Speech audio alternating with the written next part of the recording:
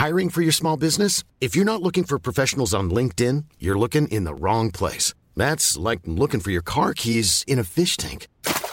LinkedIn helps you hire professionals you can't find anywhere else, even those who aren't actively searching for a new job but might be open to the perfect role. In a given month, over 70% of LinkedIn users don't even visit other leading job sites. So start looking in the right place. With LinkedIn, you can hire professionals like a professional. Post your free job on linkedin.com/people today. One size fits all seems like a good idea for clothes until you try them on. Same goes for healthcare. That's why United Healthcare offers flexible, budget-friendly coverage for medical, vision, dental, and more. Learn more at uh1.com. Hey, Dave. Yeah, Randy. Since we founded Bombas, we've always said our socks, underwear, and T-shirts are super soft. Any new ideas? Maybe sublimely soft. Or disgustingly cozy. Wait, what? I got it. Bombas. Absurdly comfortable essentials for yourself and for those facing homelessness. Because one purchased equals one donated. Wow, did we just write an ad? Yes. Bombas. Big comfort for everyone. Go to bombas.com/ACAST and use code ACAST for 20% off your first purchase. Ready to pop the question? The jewelers at BlueNile.com have got sparkle down to a science with beautiful lab-grown diamonds worthy of your most brilliant moments. Their lab-grown diamonds are independently graded and guaranteed identical to natural diamonds, and they're ready to ship to your door. Go to BlueNile.com and use promo code LISTEN to get $50 off your purchase of $500 or more. That's code LISTEN at BlueNile.com for $50 off. BlueNile.com, code LISTEN. I'm Sandra, and I'm just the professional your small business was looking for. But you didn't hire me because you didn't use LinkedIn Jobs. LinkedIn has professionals you can't find anywhere else, including those who aren't actively looking for a new job, but might be open to the perfect role, like me. In a given month, over 70% of LinkedIn users don't visit other leading job sites. So if you're not looking on LinkedIn, you'll miss out on great candidates like Sandra. Start hiring professionals like a professional. Post your free job on linkedin.com/people today.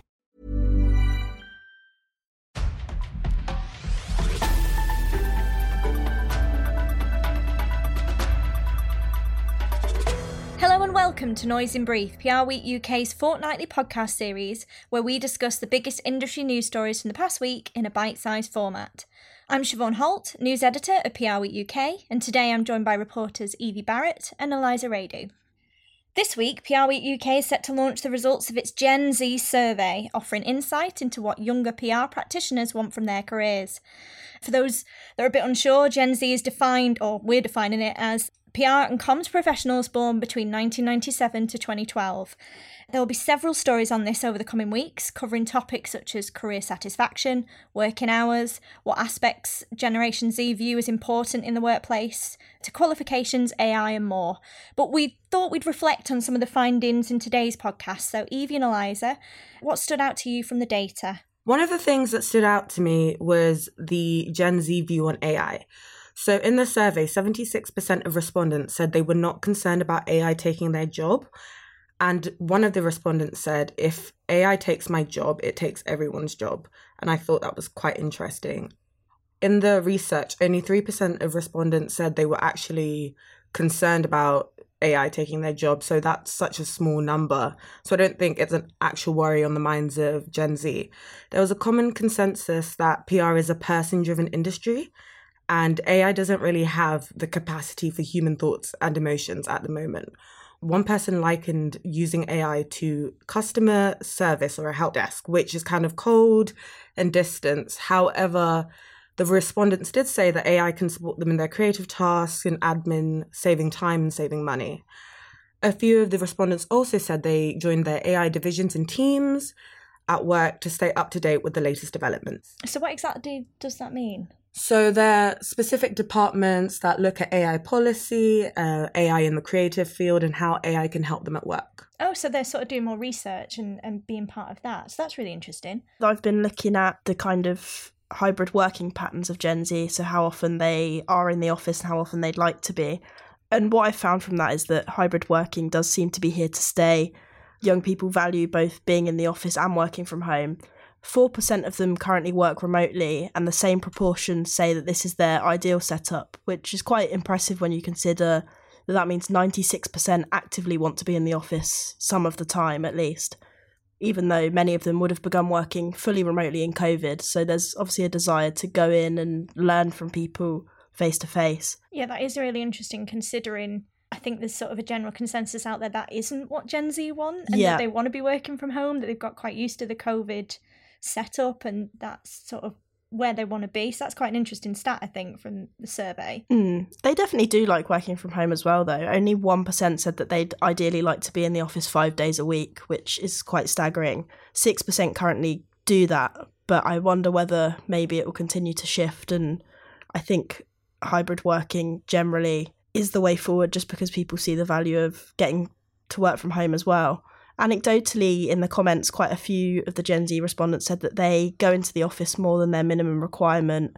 Others said that they'd like to be in the office more but feel limited by travel costs and long commute times, which is slightly disappointing. Some of them spoke about subsidised travel and how they'd like that, but one added that they wouldn't want that if it meant that they would be required in the office more rigidly and that they'd be sort of policed more. So I think it's really about flexibility and understanding from employers overall. Yeah, definitely. And obviously, when you've got to think as well with Gen Z, when you're looking at this, that a lot of them maybe don't live in central London because they're central cities because they can't afford it, so they may be living further out. So you can understand why they maybe want some more support with commuting, and why working from home is going to be more advantageous to them because they're going to keep more of their wages, I suppose, is the aim. But I thought it was interesting as well that your comment that the survey seemed to show about the working from home and the balance and the fact it's here to stay, because Richard Edelman obviously said that. You wrote a review on a report that's just come out from Edelman, and that was sort of what he said on the presentation, wasn't it? Yeah, so the report links quite nicely actually to our research. When I was looking through the comments from our research, it kind of struck me that a lot of young people have really strong opinions about what they'd like to see in the industry, and they're not afraid to voice that. And then in the Edelman survey, they found that 93% of workers think they've been influenced by colleagues in their 20s. So I think, as Richard Edelman said, Gen Z are kind of redefining the workplace at the moment. Edelman's research found that Gen Z and millennials are more keen to debate societal issues in the workplace, and Gen Z is particularly affected by what goes on in the news. So I don't think it's very surprising that they're having such an impact. One thing that I thought was really interesting, actually, was Richard Edelman actually said that a group of his Gen Z staff weren't happy with something he said, so he let them kind of go to lunch with him, and he sat down with them and talked it through as a way of reverse mentoring, which we've obviously seen over here with sort of the Taylor Bennett Foundation scheme and that kind of thing. So that's obviously going to become more important, I think, to kind of listen to what younger people are saying. Yeah, absolutely. That part did stick out to me in the news story as well, that it was interesting because, yeah, rather than maybe getting offended by the feedback, he actually took it on board, which is maybe a better idea and a better approach if you're a manager, to understand the different angles maybe, and maybe that's how the workplace will improve. But as you say, yeah, it does show that there seems to be this sort of learning from, it's not just learning from mature peers, it's learning from the younger generation, which is going to make a better workforce overall. Next up, PRWeek's launched the latest version of its Top 150 monthly trading tracker, which asks UK agencies from the Top 150 database about trading in the past month. For the August tracker, we asked UK PR agencies about the length of time clients are taking to pay, how many pitches agencies are taking part in, and more. Evie and Eliza, what's the overall mood? I feel like the industry is looking a little bit optimistic and things are looking better for some agencies. So almost 2/3 of respondents said trading was better. However, almost half of the agencies surveyed said in relation to August that clients on average were taking slightly longer to pay them compared to previous years. Although 10% said that it had been worse, suggesting that although it's good for some, it's not amazing for others. There was also a slight increase in the proportion of agencies that are confident in reaching their full-year targets, up from the previous month. So I think there's like peaks and wanes throughout the industry. Some people are having a better time than others, but holistically, I think people are looking a little bit more optimistic. But late payments are still a major problem though, really, aren't they? That's not great to hear that there's a lot significantly saying that that's an issue for them, especially in the light of what we've experienced with Talker Taylor forced to close partly because of late payments from clients. It causes a cash flow problem, especially for the smaller agencies. They haven't got as much leeway. And I know we published an op-ed recently, which was with Sharon Flaherty, who's chief executive at Folk, because she wrote about, well, she argued that late payments bad for any company's brand, reputation, and relationships as a whole, and that the industry and PR companies, big or small, need to get tough and refuse to accept late payments. I feel like late payments are a little embarrassing. I feel like you should be able to pay the people you've hired on time. Otherwise, it just looks bad for you, realistically. Yeah, it does. And I think as well, PR needs to get tough on it because businesses should value what PR is offering and what it's bringing to the table. And I think, as you say, it's really poor form that they're not paying on time and that the terms, are terrible. And I think PR needs to get tough on that. I think they need to respect themselves a bit more to be challenging the behaviour on that.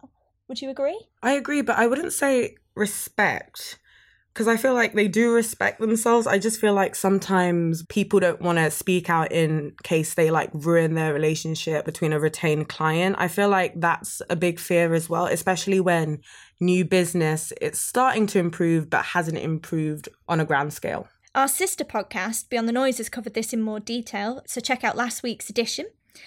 This week we've got a op-ed that's coming out that's offering late payment tips, so 6 tips for getting paid on time by PR clients. So check that out. Moving on, last week, law firm Schillings announced plans to set up a comms agency, which was a bit of a surprise to a few. Schillings is known for representing clients such as celebrities like Ryan Giggs and J.K. Rowling and Meghan Markle in very high-profile cases. Schillings said the new business was being founded as a result of reputation now being made in both the court of law and the court of public opinion, and that the need to address intensified scrutiny, so digital and privacy threats, smear campaigns, complex reputational risks and overnight cancel culture, which has been supercharged by the ultra-high pace of the digital age, were all reasons. So, guys, what do you think of this crossover between legal advisory and PR? I mean, I picked out the same comment as you about reputation now being made both in the court of law and the court of public opinion. I think that's when it really clicked for me, because we've seen with so many high profile cases, both the ones that you mentioned and others, that public discourse around them is so powerful nowadays. And often that's the only thing that people are consuming when it comes to these cases. They might not be reading the news reports. It might just be posts that they've seen from their friends about these cases and that kind of thing. So the verdict and the evidence itself almost becomes secondary to people's opinions. So there's an extra layer to consider in terms of reputation, and it makes sense for it to be intertwined with the legal approach. Absolutely. Eliza, what do you think? Personally, I don't think legal advisory and PR should mix, mainly because I feel like it becomes a little bit inauthentic, and I feel like it's just reputational comms, but on a larger scale. From a objective point of view, standing back, if I found out that a celebrity or someone else had hired a legal PR firm, I would think that something suspicious is going on, and I probably wouldn't trust them as much. And in an age when trust is everything, that is interesting, isn't it? Yes. Yeah, some of the comments that I saw online, one of them from Mark Lowe, co-founder of Third City, he also said that he thought the work would be tactical and that it sounds strategic. So I think it's hard to tell what it will look like practically at the moment, but it could divide people. But this obviously isn't the first time that we've seen this in PR, is it? We've seen other companies, and I spoke to Deborah Scott from Denton's Global Advisors, which is a company that was founded by law firm Denton's in 2021. And I sort of asked her really how she's found things when they set their firm up. And she said it's sort of the shape of things to come, and that the world's getting more complex, creating issues for corporates and organisations that don't fit, as she said, in a neat categories like legal, financial, communications. She said as well that law firms often are like the first port of call for this type of queries and communications, adding that it's sort of like a natural pairing. So I suppose there are some that will view that it sort of goes hand in hand. What do you think? Yeah, it makes sense. We're seeing integration in so many other areas that I suppose it's only a natural progression, really. Yeah, absolutely. I guess it's very corporate based, and it looks at crisis management a lot as well. So that would be really interesting. Yeah, maybe one to watch. September is not only the start of a new academic year. In the world of PR and comms, it's been the start of a new career for many. We've seen lots of job hires and moves in the past week or so. So which movers and shakers stood out for you both? Evie, do you want to start us off? Who have you spotted? I was really intrigued by the 2 non-executive directors that Manifest has appointed. It's interesting as they've got these 2 people with completely different backgrounds. So Sarah Waddington, who's obviously former CIPR president, and Etta Davies, who's more of an Adland figure. He's currently EMEA Chief Operating Officer at Dentsu Creative. So they're sort of 2 really strong mentors coming into the agency with the goal of diversifying its offering, both geographically and in terms of the services that it offers. So moving more into advertising, branding and design. Manifest obviously isn't alone in this approach. Our UK editor John wrote an opinion piece earlier this year about whether pure consumer PR agencies will continue to exist. We also recently saw the hire of a CMO at W Communications. So there's a lot of this kind of thing happening, but I thought they were 2 really impressive names that Manifest had appointed. And it's an interesting move, as you say, into what they're diversifying into, that they're bringing this sort of outside knowledge in, which is an interesting approach. Yeah, and I'm sure a really effective way to do it. So it'll be interesting to see how it plays out. Absolutely. Eliza, what about you? What stood out to you? So MediaZoo has promoted Managing Director Giles Smith to Chief Executive as the founder stepped down from the business. And I thought this was quite interesting because in recent times, MediaZoo has restructured its management team and sold a minority stake to the Business Growth Fund. In a statement, MediaZoo said the business looks to build on its success over the past few years and continues its rapid expansion in both the UK and overseas. So it'll be really interesting to see how they grow and progress in the future. Absolutely, one to watch. And then obviously one of our biggest stories was that Diageo and Shell, there's been lots of swapping and changing going on there. So we've had Dominic Redfern, Global Brand and Comms Director at Diageo, is leaving the company after 16 years. He's going to move to oil and gas company Shell as their Executive Vice President for Strategic Communications. And then with that, Brendan O'Grady, who's currently been Chief Comms and Marketing Officer at the Guardian Media Group, is replacing him. In a statement, Redfern said that he looks forward to joining Shell as it helps to build the net zero energy system of the future, which is going to be a big challenge for him because Shell has faced criticism over its fossil fuels and how quickly it is moving away from them. So I think it's going to be a big job for him on that one, and an interesting hire, I suppose, from Diageo. What do you guys think? Yeah, there'll be a lot of eyes on them both for sure. Absolutely. And be interesting what he brings to it from his knowledge at Diageo as well, because they are very different companies. But as you say, definitely one to watch. Okay, that's all for this episode. Noise in Brief goes live every 2 weeks. In the meantime, look out for our Beyond the Noise podcast next week. Thanks to Evie and Eliza, and thanks to you for listening. Goodbye.